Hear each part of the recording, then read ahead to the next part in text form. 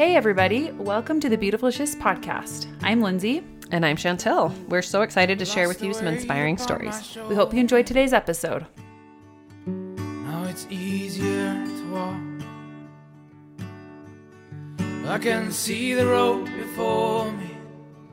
I am not afraid to fall.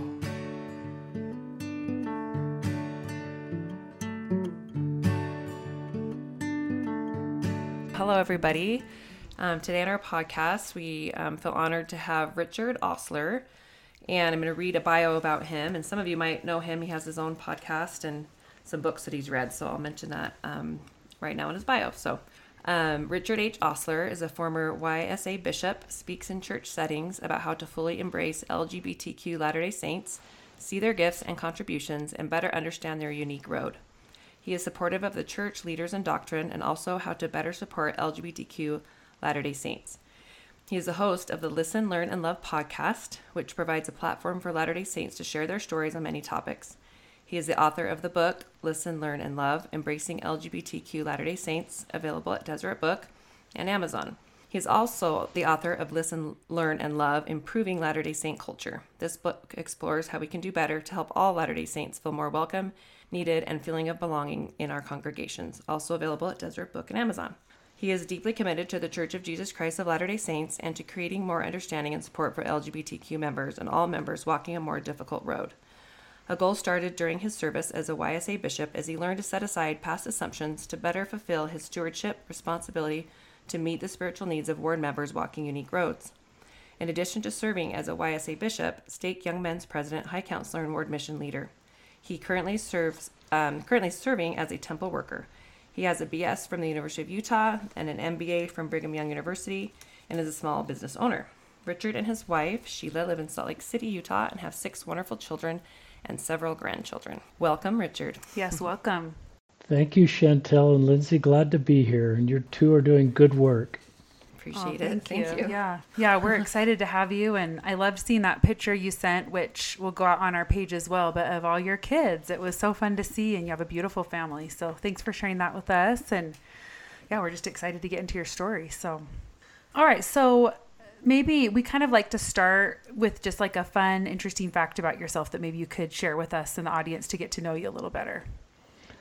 Well, I have a regulation golf green putting green in my backyard because everybody said you can't put a real putting green in your backyard, and I did that in 2016, and I still have it, and it's kind of my landscaping hobby. I have a greens mower, and I've learned how to, it's a real life putting green, and our boys growing up used it, and now I kind of just use it as a landscaping hobby, and it's sort of my quiet space. Even though I'm noodling around with the green, I putt and chip. I don't play a lot of golf, but I do spend a lot of time on my backyard putting green.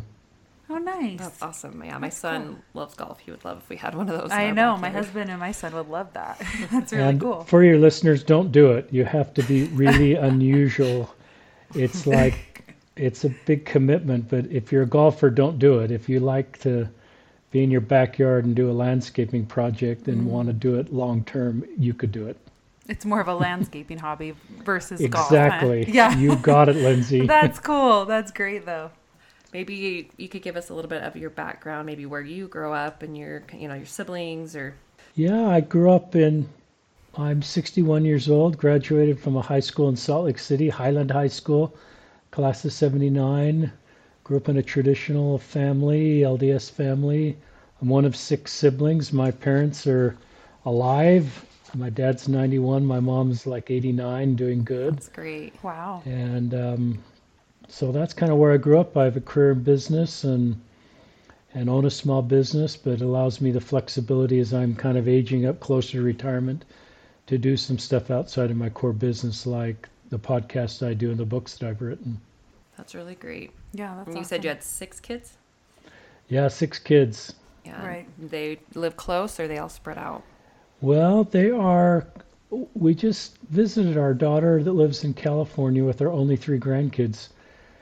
We're recording this right after Halloween, and we realized that our only grandkids live in California, and Halloween is the time that grandparents want to be around grandkids. So we just went trick-or-treated with them on Halloween night in Oh, that's Southern awesome. California, and abandoned the trick-or-treaters coming to our house. And so, but the rest of our kids live in Utah, are connected to Utah.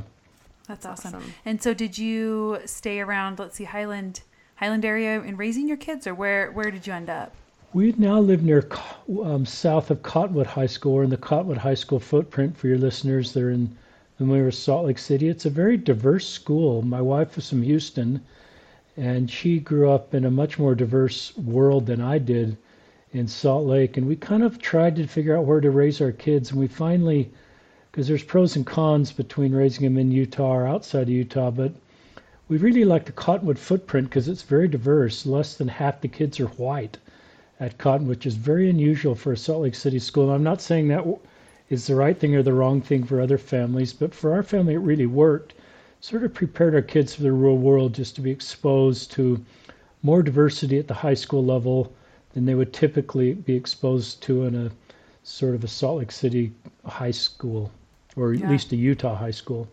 Yeah, definitely. I think that's great.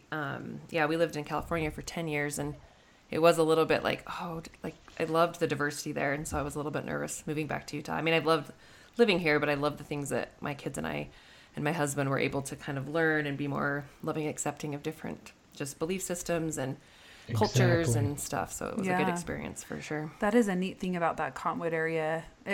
In ways I'm envious of that. We live in Riverton, so it's a little less diverse, I would say, than up where you're at. But it is cool that there are places like that in Utah if you can find them.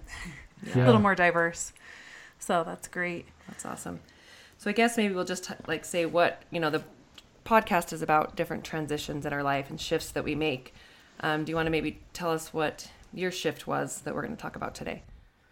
Well, my shift is my relationship with LGBTQ people. I grew up in a very homogeneous world in the 70s at Highland High School. I thought Zion, as a term we use in our faith, was sameness, because everybody around me was the same. Yeah. We had the same housing. I didn't know anybody with mental illness. Everybody was in the same political party. Pretty much everybody was being raised by two parents with moms at home. And I could go down the list, but it was all the same. And I sort of thought that was really cool. In some ways it was.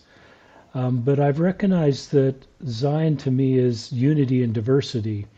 And for me to get there, I had to be willing to listen to other people. And I didn't do much listening to gay people. I just kind of let straight people tell me about gay people. And then I was a YSA bishop, and had a couple of gay men bravely open up to me about being gay. And the Spirit rebuked me. It was one of the greatest rebukes of the Spirit. I just got this feeling that you have let straight people define this group for you. You should let them define them for you. You should wipe your hard drive clean of everything you've ever learned, because you've learned a lot of, not maliciously, but just innocently incorrect information. And if you want to see them the way I see them, meaning Heavenly Father, our Heavenly Parents, you ought to listen to them, and you ought to be willing to be wrong and change your feelings and grow and learn so that you can better support this group. They are my children. They need people to love and support them. So that was the beginning of wanting to do that, just to not add to the burdens of these gay men in my ward. But then it gradually, as that assignment came to an end, I felt a real strong impression to step in this space, to support LGBTQ Latter-day Saints by amplifying their voices. It's kind of repentance in a way. I wasn't malicious, but I was uninformed.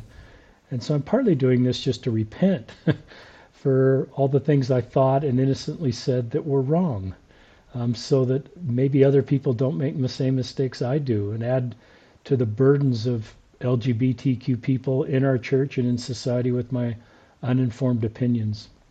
Well, that's beautiful, because I think that's so important in so many areas in life. And that is a shift. Yeah. That is a big shift. But to be open-minded enough to hear someone's story, and kind of change your perspective is a beautiful thing. Yeah. And there's just so many areas that can happen in our lives. So. Yeah, not falling back to that rhetoric that you just heard so much growing up. And I just admire you so much, because I think it's a pretty unique thing to have like a straight white male in his 60s not only like want to change and create that safe space for these, started out with these gay men in your ward, but now like creating, well, I guess we will get to that. Maybe we don't want to jump to what you're doing publicly yet. But anyway, I just have a ton of respect for that. I think it's really neat. Thank you, Lindsay. Could you maybe share, I don't know, maybe like a specific story or something? I was just trying to think, so what do you think kind of started that shift in your mind? Is there a specific, besides talking to the gay men in your ward, but kind of the feeling from the promptings. Yeah, the promptings. Because I'm sure it was a little bit scary because there is kind of a stigma and That's true. Did you feel like you were maybe going into some unfamiliar, scary territory? I think there's a lot of interesting aspects to the story. I felt it was the doctrine of Christ that pulled me into the space. I looked at the ministry of Jesus and how he was with everybody and loved and supported everybody and I call it table fellowship, where he invited everybody to his table, which was a sign of acceptance that people in society said he shouldn't be inviting to dinner. Zacchaeus, the woman at the well, the Canaanite woman. So his ministry had always impacted me on how to treat others.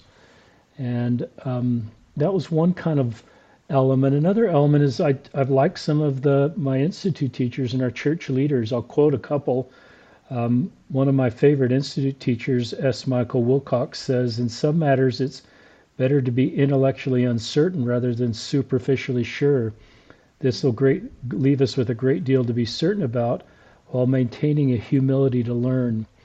And I've got a quote here from Elder Uchtdorf, which really resonated with me. How often has the Holy Spirit tried to tell us something we needed to know but couldn't get past the massive iron gate of what we thought we already knew?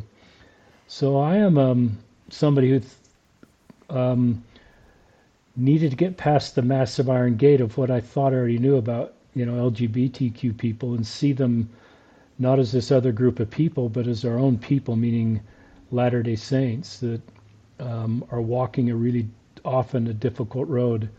So that was kind of the foundation, I think, just to allow me to be curious. And then I recognized that I've just chosen to be completely supportive of the church, the teachings or doctrine, and I didn't have to sell that out to support LGBTQ people.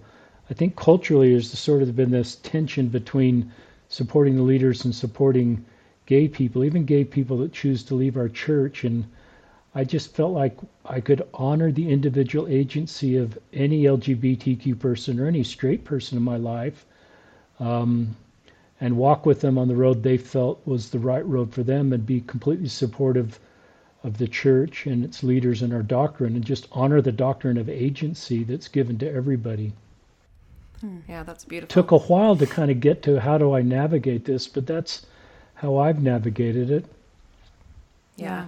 And I do think, Christ, his example of just reaching out to the marginalized in itself is, very much in alignment of what you're saying, and that's important to you. I love that. Yeah. Yeah, I think a lot of times if we go back to those simple teachings of Christ, that can really bring that in. And then there are, some really inclusive, supportive talks and quotes from our leaders that we can turn to, or from the leaders of the church, So yeah, I appreciate that. And it can be really difficult, because I know there are people in your position and all of it, like a lot of people in this kind of situation where they think, they find themselves in the church and want to be supportive of their LGBTQ friends and family, but how? So I think you're just doing a great example of showing how you can do that and still be a member, but be very loving and inclusive. Because I think sometimes people, they want to be that way, but it's easier just to kind of ignore the issue. You know what I mean? And kind of, because it's so hard to know, how do I speak out about this? And it can be taboo for a lot of people. I feel like I've gotten to where it doesn't feel that way for me anymore, and I can be vocal and say but I remember their time being that way, about 10 years ago or so, when I was still in a very, mindset of probably more, not even the way that my parents raised me, but just the culture that we lived in. And it's not that anyone was trying to be exclusive, but it just kind of, I guess, perpetuated and became that way more and more. So I'm talking too much, but No. I'm with you, Lindsay. yes, I think you're doing that in a really inclusive and loving way. And yeah, I just respect it a lot. So, all right. So should we talk about maybe the challenging parts of this? Like, do you feel... Yeah, I was wondering if you, like, I'm sure there's other challenging parts, but I kind of thought, was there pushback from anybody? Yeah, I have received pushback, and I'm okay with that if it sort of takes negative energy away from LGBTQ people. I think the pushback I got at first was just, we don't usually proactively say kind things about LGBTQ people. And our culture sort of like, wait a second, that infers that you're not supportive of the church or you're advocating for changes. And so I got some of that from my home ward. When I came back from my YSA assignment, I actually gave a talk in my ward just about my experience, and I said kind things about LGBTQ people, and I got some people that complained to my stake president about me, and that's painful. I don't know who those were, but it's kind of a little bit painful. On social media, I get, especially Twitter, I get people that feel that because I'm talking about this, I'm not supportive of the church or doctrine. But by far, most of the feedback I get is supportive. And I think a lot of Latter-day Saints and a lot of people in general are looking for principles to not divide us, but to bring us together. And there's certainly, I think, one of the things I didn't understand is what the church was teaching when I first received my YSA assignment. So I think one of the things I've been trying to do is just educate people what the church teaches. I probably thought this was a choice or that something had gone wrong and we could explain somebody that truly was born straight, but something happened to them to make them gay. And you and I have heard all these theories over the years about why someone's gay or has same-sex attraction. And the church just doesn't teach that anymore. The church teaches, as you two know, and maybe your listeners, that, the church isn't asking people to become straight. It shouldn't be demanded or expected by leaders of themselves. So that, if you accept what the church teaches, then it puts all the responsibility back on church members to create belonging. It used to kind of be, well, this is your problem. Something went wrong here and you're not straight, and you go figure it out, and I'll just go my merry way. But if we believe people are born this way, then it's our responsibility to support, love, help, and really acknowledge the complexity of their road. So it's a complicated space, but to answer your question, at this point I get very little sort of negative feedback. I don't get any feedback from ward or stake. I get people that are critical on social media, but that just goes with social media, I think. Yeah, that's true. Anybody's gonna, Yeah, I really like that. And I think it takes voices like yours that have, are starting to have influence and a following to change that, because I think most of us did grow up thinking that it was a choice. And I think that was, something that I'm not sure if it was intentional or unintentional, but maybe some of the leaders and stuff on a local level or maybe wider, perpetuated it was just what they knew. So it was kind of all this stuff just being passed down from, who knows where it originated, talks and different things like that.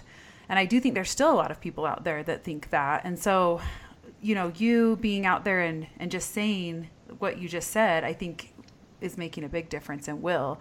It's just, we need to get that message out there. Right? Yeah, I think especially in our neighborhood, I think the last couple of years we've had quite a few kids come out, as gay or bisexual or lesbian or, on the LGBTQ. And I think it would be, I just want them to feel loved and accepted for who they are. And I just hope that, as far as I can see, they're being treated well in our neighborhood and in the ward boundaries that are near us. But it's very passionate for me because I lived in California during Prop 8, and it was a really hard issue for me. To be honest, I didn't agree with the church leaders, and I feel like gay marriage should be legal and it shouldn't be. I can understand where believing members come from and wanting to follow the prophet and the teachings and the doctrine, but I can also understand people that want to step away, for those reasons or for other reasons. I just think there should be a space for everyone to feel loved and to feel, not marginalized or not accepted. I read your brother's book, Bridges, and I think that's such an important work as well. And so it got me thinking, like, these two brothers that are out there advocating for just love and acceptance and to, kind of leave judgment behind. I just think that's so amazing, and kind of wondered where do you think that came from? Is it something you guys kind of played off each other? You discuss these things and you both had your passion. It sounds like his passion is making people feel loved that leave the church, and your passion is to make the LGBT community feel loved. And I just think that's so amazing. That is. It really is. Well, thank you. I think that's Chantel. Is that right? Yes, that is. Before I answer the question, thanks for being honest with your feelings about Prop 8. And just being honest with that. And thanks, I just sensed that it was out of love. Yeah, not of rebellion or anger. It was just out of love. And I think a lot of members come into situations where they don't agree with where the church is on an issue or a topic or a policy or a legal position. Prop 8 was a legal position. And I think I would just hope in creating Zion listeners that we create space for people that feel like Chantel and people that felt different about Prop 8. It's a legal issue. And I think we need to give space for Latter-day Saints to have different feelings about legal issues. Most LDS millennials, according to research I read, support legal same-sex marriage. They just look at it as a legal right. It's a legal issue. Now, they also feel, I want to speak for all of them, that religions have the right to decide the teachings of their church. But sort of part of religious freedom is perhaps giving people that want to be in a legal same-sex marriage the right to do that, and not see that as a threat to their agency and their path forward.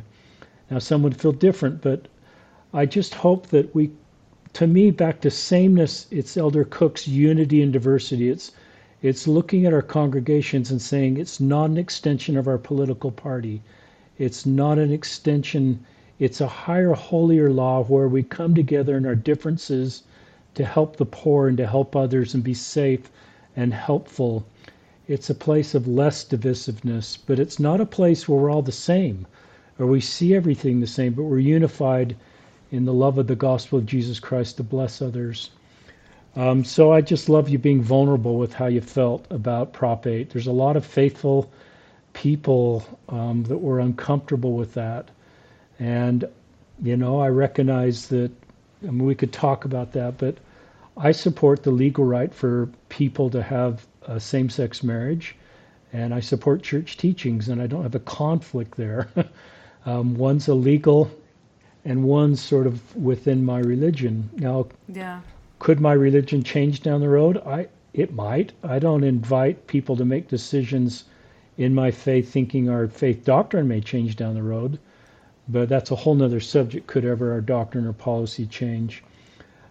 My brother and I didn't really talk a lot about this stuff. We both just we grew up in a family that really faithful, traditional LDS family. And eventually we realized we were kind of in the same spot that brought us to just be more thoughtful. He has adult children that no longer participate in the church, and he wanted to really understand that. He's a researcher by profession. That led him to sort of write this book, Ministering with Questions, and I had this experience as a YSA bishop listening to gay men.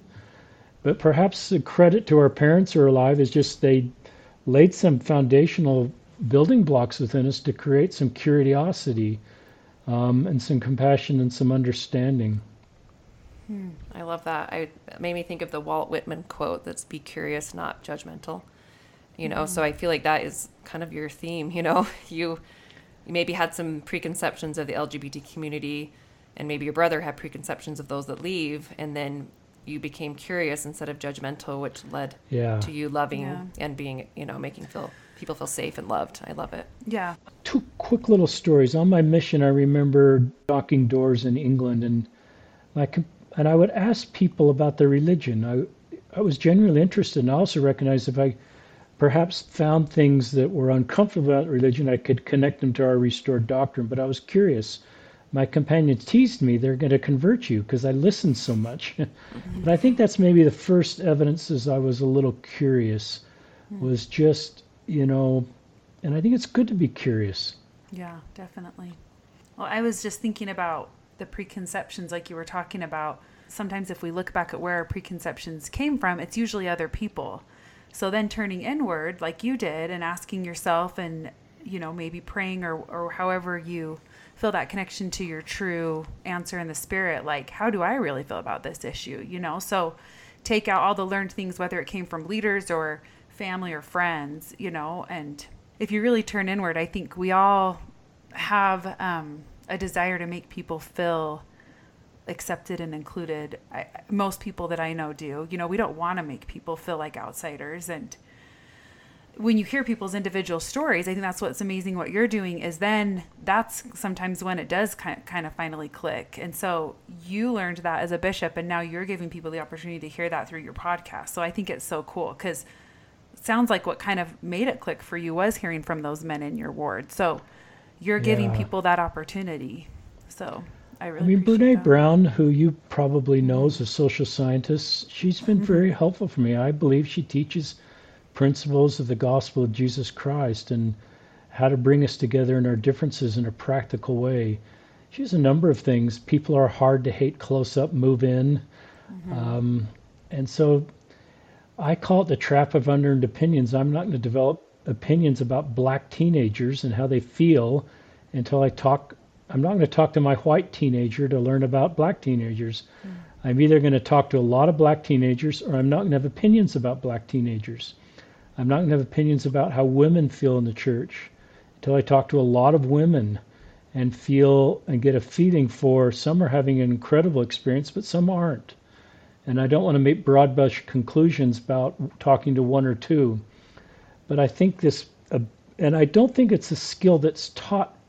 I think men, we sort of look at, I think listening is something that's not particularly taught or valued in the church or maybe culture. The more I served in my YSA assignment, the more I interviewed the YSAs, the more listening I did in those interviews, the longer I served. And I've always felt sometimes the very best interview was when I listened to 70, 80% of the time. And often I just had to ask open-ended questions to help the YSAs sort of figure out for themselves what they perhaps needed to do. And then instead of shifting it always to me and my insights and I did do that, and I gave them suggestions and principles. But I think listening to other people often is just what they need to heal and move forward. If they've had a difficult experience, my first reaction used to be to defend the church, dismiss their experience, and then I've realized sitting with them in the pain of a difficult experience is ministering and validating their experience, even if I've never had an experience anything like it, is just part of discipleship, and it usually doesn't drive the wedge between them and the church any deeper. It usually is the path to healing, is that somebody, particularly someone in authority, just validates how they feel and honors their lived experience. And it's just such a sign of grace and ministering. And I just look at that's what Jesus did.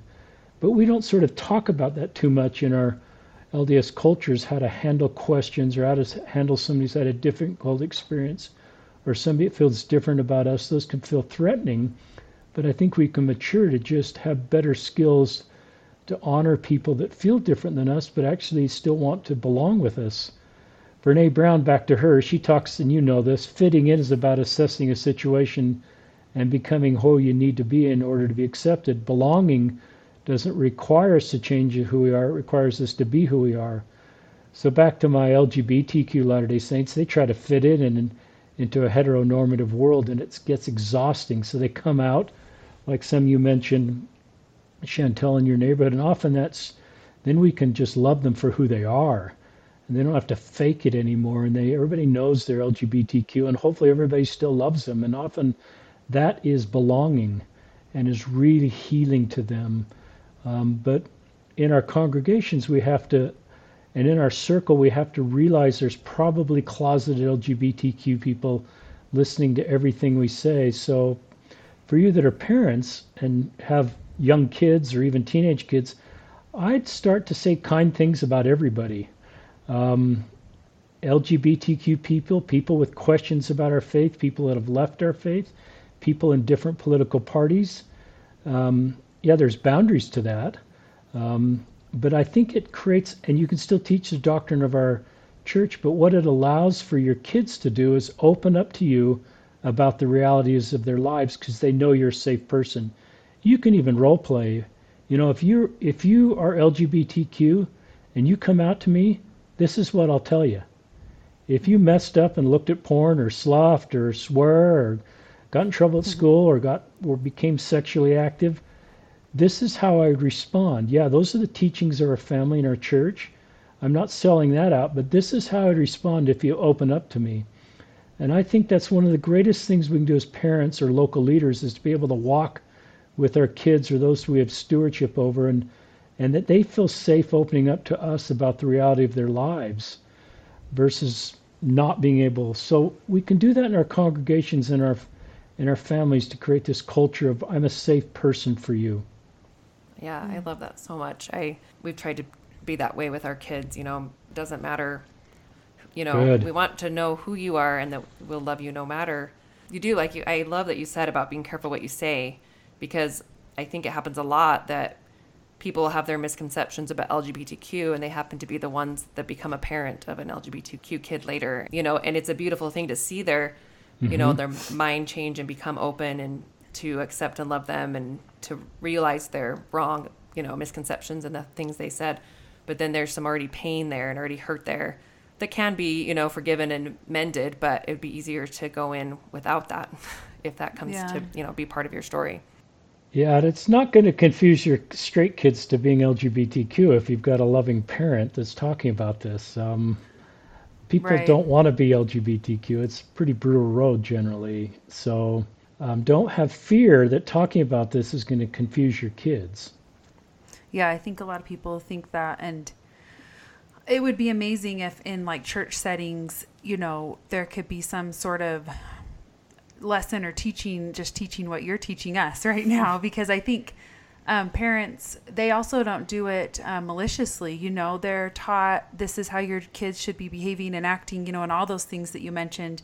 And sometimes it's that shock, like, oh, my kid just told me something that they did. And especially, I think, you know, in years past, I think it's getting better and it's starting to become more how you're teaching. But it's easy to have that initial reaction, and I think sometimes it can take a long time to mend those harsh words that were said. And it is, you know, takes a lot of therapy, and not to say we all need therapy at some point, but if our reactions can be a little softer and more loving, it won't push our kids away. And I feel like so many times when we react, it's out of fear. Yeah. And a lot of fear is not being educated or being open-minded. Yeah, and the fear for parents of thinking, well, does this mean my kid's going to leave the church or going to go down this path that I wasn't expecting for them?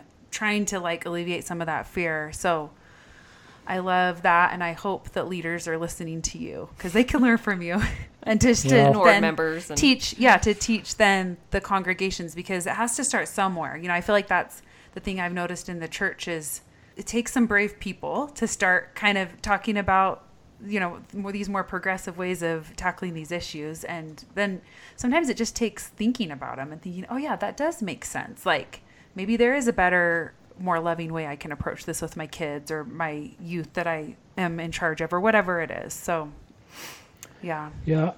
I think if you could create a family culture that their kids will come out to you, there's so much shame around sexual orientation.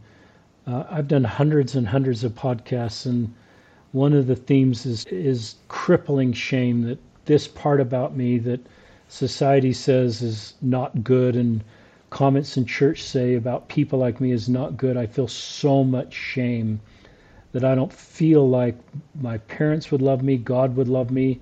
Satan is real and wants to destroy us, but I don't think he confuses people into being LGBTQ, but he resides in our shame, and I'm kind of holding my chest.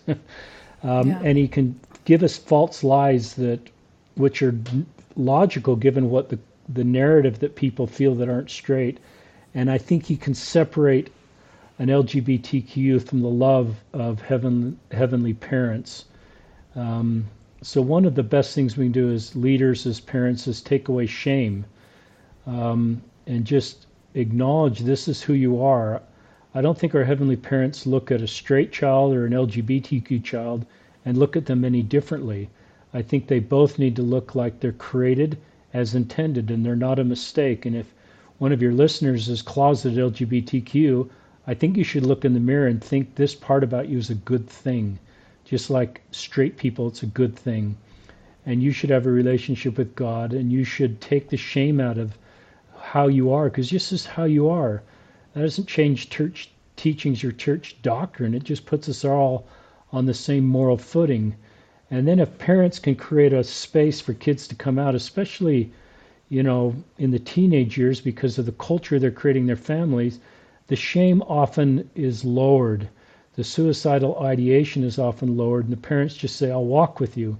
Y'all invite you to follow church teachings. I hope you find a way to stay in the church, because that's my hope for you, but I will walk with you on the road that you feel is best. And there'll be a fork in the road that at some point in your life, teenage kid, where you've got to figure out what road you're going to take. But you may not need to make that choice until your 20s, so you can just work on developing your very best spiritual foundation, emotional health, physical health, and just I'll walk with you, so that when you decide what fork in the road is best for you, you'll be your very best self to do that.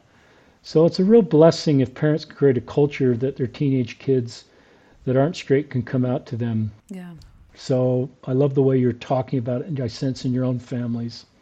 Yeah. And it is complicated, and there is fear. So parents, just like you said, that fear for it's fearful. It's a new thing.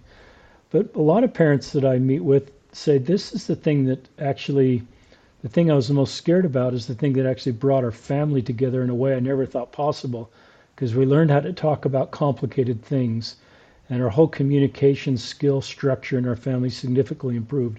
We're vulnerable, we're real, and our whole family is stronger than it's ever been because we've had to process complicated stuff. It's like Apollo 13. I sometimes say this on my podcast.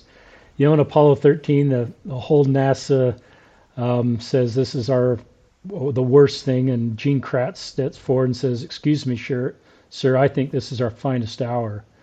So some of these parents have a gay kid, just think this is the worst thing that could ever happen, but then they come to this point, it's our finest hours of family. And this LGBTQ youth has brought us so much joy and perspective and love. We wouldn't change this for the world. Yeah. Wow, I just feel like, I don't know, like a little bit emotional. I just feel so much love coming from you, and I really hope that any parent or any child that can feel and listen to you, Richard, and take your wisdom and the love that you have for these people and kids and families. It's beautiful. Thank you. I do too. And yeah. We need them. I used to think my job was to kind of be in a space to rescue LGBTQ people and amplify their voices. There's a little bit of that, but Lindsay and Chantel, they've rescued me. They have taught me things about the gospel of Jesus Christ that nobody else has ever taught me.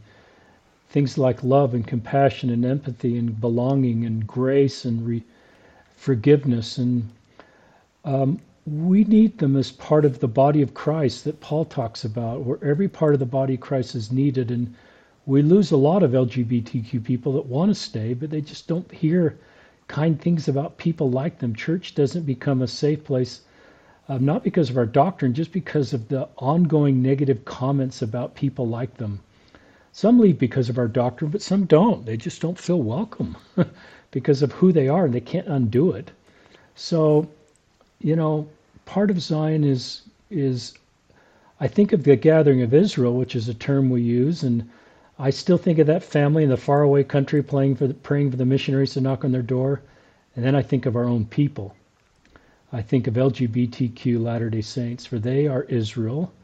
And what are we doing to gather them? We're called to be gatherers, not sifters. Our congregation should be this place of gathering and not sifting. Elder Uchtdorf said there's no sign at the door that says your testimony should be this tall to enter, and he's teaching a principle that everybody should be welcome. And there's no belief or behavior hurdle to be welcome in an LDS congregation. The gate is wide. The temple, there's narrowing, but the gate is wide. And everything about Jesus' ministry should teach us that our congregations and our families, unless there's a toxic relationship, should be loving and accepting and inclusive and loving. And then we help people make better decisions if we're in an environment like that in the first place.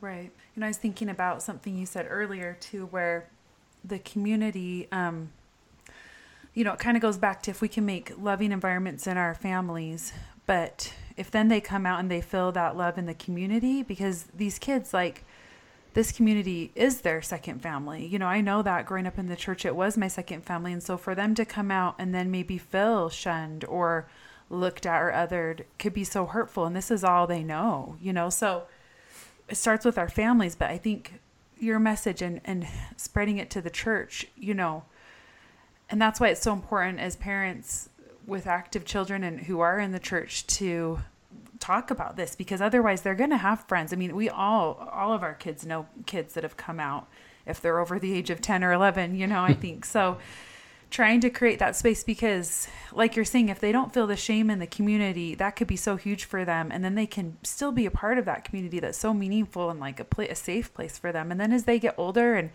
like you were saying, getting to their 20s, figure it out, maybe their path will keep them there, maybe not, depending on who they meet and where life takes them. But in those formative years, to still have their church community love and support them and not feel shame there, I think that could be so huge for them, and helping these kids. When we talk about the suicide rates, and we know that they are higher in Utah, and I think this is probably a huge part of that, so breaking down that shame and that exclusivity. Anyway, and I get emotional. I have a close family member. I mean, it's her story, so I don't want to share it. I don't want to take a bunch more time, but it's a really tender issue for me myself. So I really appreciate you sharing. One thing I was thinking, there's people that leave the church because they don't feel accepted, in the LGBT community. And it's not because of the doctrine, it's because they just don't feel accepted. And then there's those that leave maybe other issues besides the LGBTQ issue. But I listened to your podcast that you had with your brother and another woman. I wish I would have written down her name. Jerry. Yeah, I'm familiar with her. So they talked about a Facebook group they have for parents of kids that have left the church, because his book is about that, building bridges between, people that have left and people that stayed. But one thing that I loved, you guys talked about in there, and I think it was Jerry Lee said, she used to have this concept of empty chairs, and she didn't want any empty chairs in heaven, and she didn't want any empty chairs in the temple. And when she found some of her kids, I think, leaving the church as well as coming out, as part of the LGBT community, she decided she was going to think of that as empty chairs in her home. And I don't know why I'm so emotional today. I know, me too. I just think that's topic. Yeah, I think that's so beautiful, because it just kind of takes the pressure off these, their children, because they do want to still feel loved by their parents, obviously, and accepted. And if, she's creating this home and this space that no matter where you're at with your testimony, no matter where you're at with your sexuality, you are loved and accepted in our home. And I don't want there to ever feel anybody that wouldn't want to be at our table. And I just find that so beautiful, because I do think that's a tender spot for, parents whose kids have left the church. I mean, the church is so important to them, and it brings them so much happiness and joy. And so when they see children walk away, I can see how it'd be super hard for them to think of those empty chairs. But maybe think about the empty chairs today and make sure your family feels loved and accepted. And I just love that message from Jerry Lee and from you and David in that episode. It was beautiful. Yeah, I love that. Yeah, I'm glad you brought that up. And I sometimes think let's preserve the relationship versus control the outcome. And it's a little bit relieving as LDS parents. We don't want children to step away, but if adult children or late teenage children step away, there's a grief period, but I think there's an acceptance period. And we just say, these are our heavenly parents' children first, and I'm going to preserve the relationship and leave everything at the Savior's feet. And sometimes the relationship is so much around the church, the connection between parent and child is the church, and so they have to kind of rebuild that relationship around other things. And usually there's wonderful things that bring common ground in a family, grandkids, trips, experiences. And so, but it's a different set of skills. And that Facebook group you mentioned is for active Latter-day Saints who have adult children that have left, and it's a pretty terrific group. There's real grief there, but there's real community there in saying, this is how I'm navigating it.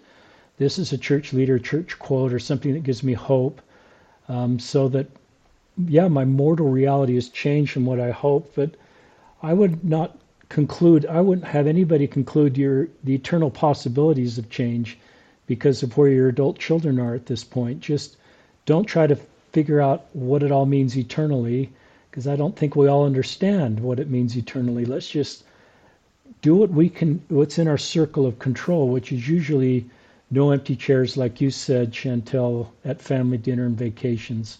Yeah, and I love that because she also mentioned, what you're talking about with the eternal kind of perspective, and we don't quite know how that works. That she also said, for her, she said, I need to remind myself that the Savior saves, but my job is to love. I love that. So it wasn't her. So because I think she felt, I got that, I think parents do that. It's their fault. What did I do wrong? Yeah. I didn't raise them right. I didn't teach them right. But it's not that at all. And so I think to have her recognize that it's not, her job is just to love, and that could end up saving them in her whatever way they need to be saved if they do need to be. But if she believes the Savior is going to save, then she can leave that to Him, and then she can just love, and that's where the empty chairs, that they will feel like they want to be there at her table because they feel loved and accepted for who they are and where they are. So. Love that. Yeah, that's amazing. Yeah, so good. All right. Oh. I don't know why. I know. So emotional. I feel like, okay, getting a hold of myself here. I knew going into the conversation it would be really beautiful because I listened to your podcast and read, some of the things you have said and written. And, but yeah, you're even more just loving and accepting and understanding than, yeah. It gives me a lot of hope. And I've been following you for quite a while, on my personal account before we even started the podcast and stuff. So I've just loved seeing that and just appreciated it so much. And yeah, like going back to just what I said before, I feel like if there can just be more of this, then it can just help our community so much and help the culture here. So I really appreciate what you're doing. Yeah, I feel like you've kind of covered most of the stuff that we talked about in our kind of your outline that you helped fill out for us. But if you have any more, I'd love to tell a quick story. Yeah, love to hear it. This kind of goes back to my mission. My mission president's Ellis Ivory, and I've been home from my mission for 35 years, and he's still alive. He's in his early 80s. He was in his 40s. And when we got to England, he felt the culture was too much us versus the Church of England, and we were demonizing them in an unhealthy way. And so he wanted to change the culture, so he held an all-mission conference in a Church of England. Just think of that for a minute. And the vicar spoke. Oh, wow. And we felt the Spirit. It's exactly what our mission president wanted to have happen. None of us joined the Church of England, but we just learned that the Church of England are good people. And we learned we could take our message of the restored gospel, and it didn't need an enemy or a bogeyman to drive it home. It could stand on its own merits. We could have a fact-based discussion between us and the Church of England without making them villain. And our baptism soared. And so Brene Brown talks about common enemy intimacy. True belonging is, common intimacy is the opposite of true belonging. If the bond we hate is simply we hate the same people, yeah, we have connection. It's intense, immediate, and gratifying, but it's not long-term connection. So if we go to church and just bag on gay people or bag on people that are out of the church or bag on other religions, or, I don't want to be too negative because I don't think we do that, but I think a higher, holier law is where we say kind things about other groups of people. Even if we're in a political party, we can just have a fact-based discussion between our political party and another political party without just looking for fear-based content to talk about how evil they are. That just accelerates anxiety and tension and divisiveness. So I think we can look at our congregations and say we got to live a higher, holier law. And we can stand for our own doctrine, but say kind things about other people. And I just think that's part of improving our culture. And we can teach the family proclamation and not, use it as a chance to sort of dig on LGBTQ people. In fact, we can open the door and say, this is our doctrine and our teachings, but if you're gay and you feel like you can't marry someone of the opposite sex, this doesn't answer how to do that. It just reminds you of what's not possible in your life. And so I support our teachings on the family proclamation, but I recognize it doesn't tell an LGBTQ person how to do LGBTQ. And so we just have to mature enough as a faith to recognize those nuances and be honest about that. And so that's just part of, I think, growing as a faith and creating more understanding and empathy. So just some more comments on how to come together as the same body of Christ and support each other. And if you've got a family member that's left the church, we've kind of talked about that. I always invite people to stay, but I always tell them I'll walk with them. My relationship's not a transactional relationship where they have to be in the church to have my friendship. It's just love. Love to me is an unconditional, non-transactional relationship that isn't based on their performance. It's just based on the grace of love. And I will love you. And I won't love you to get you to come back. I'll love you just because you deserve to be loved. And it's relieving to sort of be in that space and say, I can just love people and they're not a project. Yeah, some people, because you extend unconditional love, if they have a change of heart, they'll probably open up to you first because they haven't had to dig their heels in to justify their path. But I love people just because they deserve to be loved and will honor their agency even if it's different than the path I'm walking. Yeah, that's great. That's really Thank you. good. I've stepped away from the church for about the last 5 years or so, and I will have to say I have felt very welcomed with love, and I feel like the people in our, in my ward, neighborhood, and just community has been loving, and I think That's a credit to you, Chantel, and a credit to your community. Well, I do want to think, they are all been really great and loving and accepting, and I haven't felt anything change, kind of sound like what you said, that they weren't, being my friend or loving me for my belief system, but for who I am. So that's great. Find that really to be a beautiful thing, and so glad. Definitely. All right. Well, should we with our wrap-up question? Yeah. Unless you have anything else more to add else? Before. No, just you're doing good work, and if you're LGBTQ or listening, you're going to be okay. Hope you feel hope, and you've got to sort of come out to yourself and accept this about yourself. Get rid of that internalized homophobia and come out to your heavenly parents and ask them how they feel about you. You might be surprised how they feel about you, and then you decide if you should come out to other people. Everybody's story is going to be different. Some will feel impressed to come out to others, some not. But I really invite you to do those two things in your journey to walk this road. Yeah. I was just wanted to quickly, before we ask our last question, you wrote in your outline, you said, don't develop opinions about groups of people until listening to many in that group. Be curious, be willing to be wrong, be uncomfortable, be more like Jesus. And I thought that was Thank you, Chantel. That's so good. Well, and maybe we should share a little bit more about your social media and your podcast and what you're doing, and then ask the wrap up. Yeah. So, can you share maybe with our listeners that aren't familiar with what you do, just a little bit more about that? So everything's under the Listen, Learn, and Love brand. You can't donate. It's just self-funded labor of love. That's partly where I feel I should do this, given my station in love. But Listen, Learn, and Love is sort of my own process to try to get to where I am. I had to listen, I had to be willing to learn, and then I can better love. So we have a podcast where I don't talk much because I want to amplify the stories of listeners, of my guests, who are really the heroes. And I have Twitter and a Facebook and a Instagram, and written a couple books, just try to improve just talk about these complicated issues to better create Zion. And Zion to me is, I think of the city of Enoch, and one of the things we know about the city of Enoch, which we call a Zion people, there's no poor among them. And to me, that's symbolic of us coming together as the body of Christ to use our differences to then be able to lift more people than we could in our sameness. And so that's men and women, that's straight and gay, that's different races, different everything, that if we're unified on outwardly helping people. So that's what we're trying to do at Listen, Learn, Love, is to reduce divisiveness and create Zion by helping everybody feel loved, accepted, and appreciated. That's awesome. That's great. Yeah, we'll list all of his spots. And then you have your books and I mean, I think it's pretty amazing how much.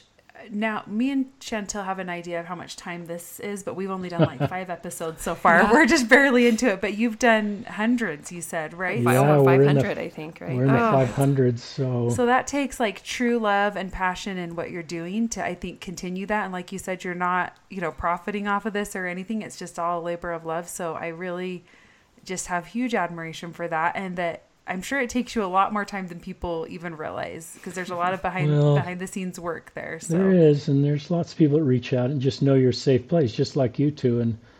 And by the way, I think it's great what you're doing. Even though I host a podcast, my goal is to see other podcasts be successful and grow and reach. And so when I hear your podcast and you reached out, I just think it's awesome the work that Lindsay and Chantel, you two are doing, and your voices are very kind and thoughtful, and you have a personal story in there, but you're doing good work.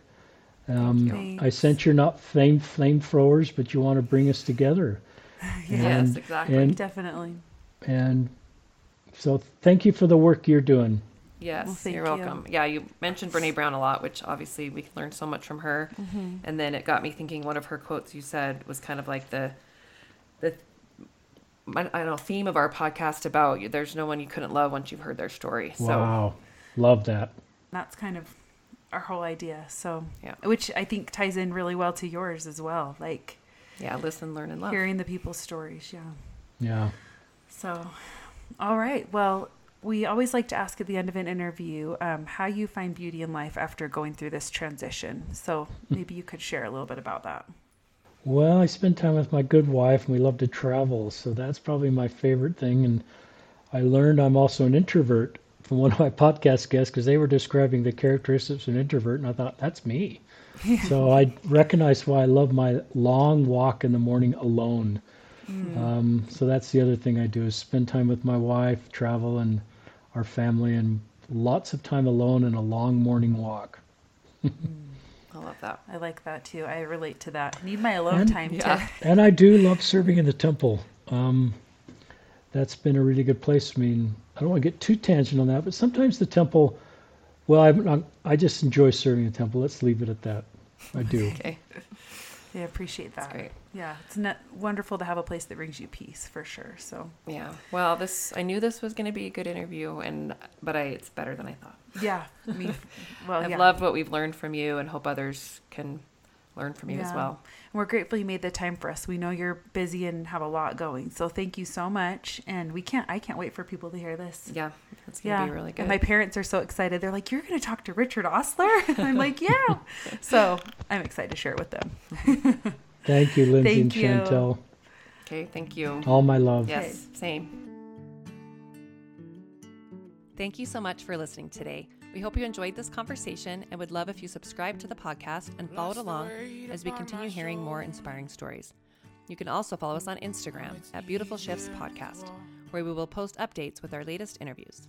We'd like to thank the band We the Lion for giving us permission to use their beautiful song Move Along for our podcast. Take a minute to listen to the song and the lyrics and enjoy.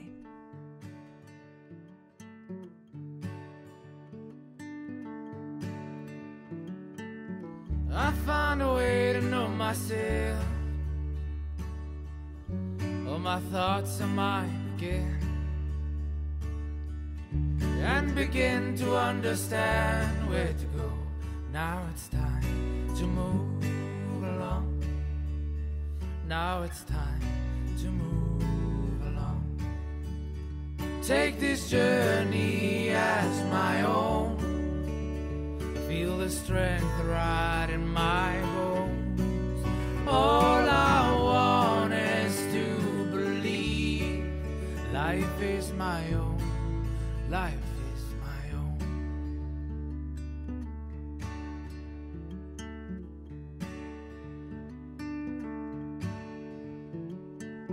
I'll start again, my mind is free now. I can feel the truth in me. I'll take a chance, I won't be wrong. Here's the Now it's time to move along. Now it's time to move along. Take this journey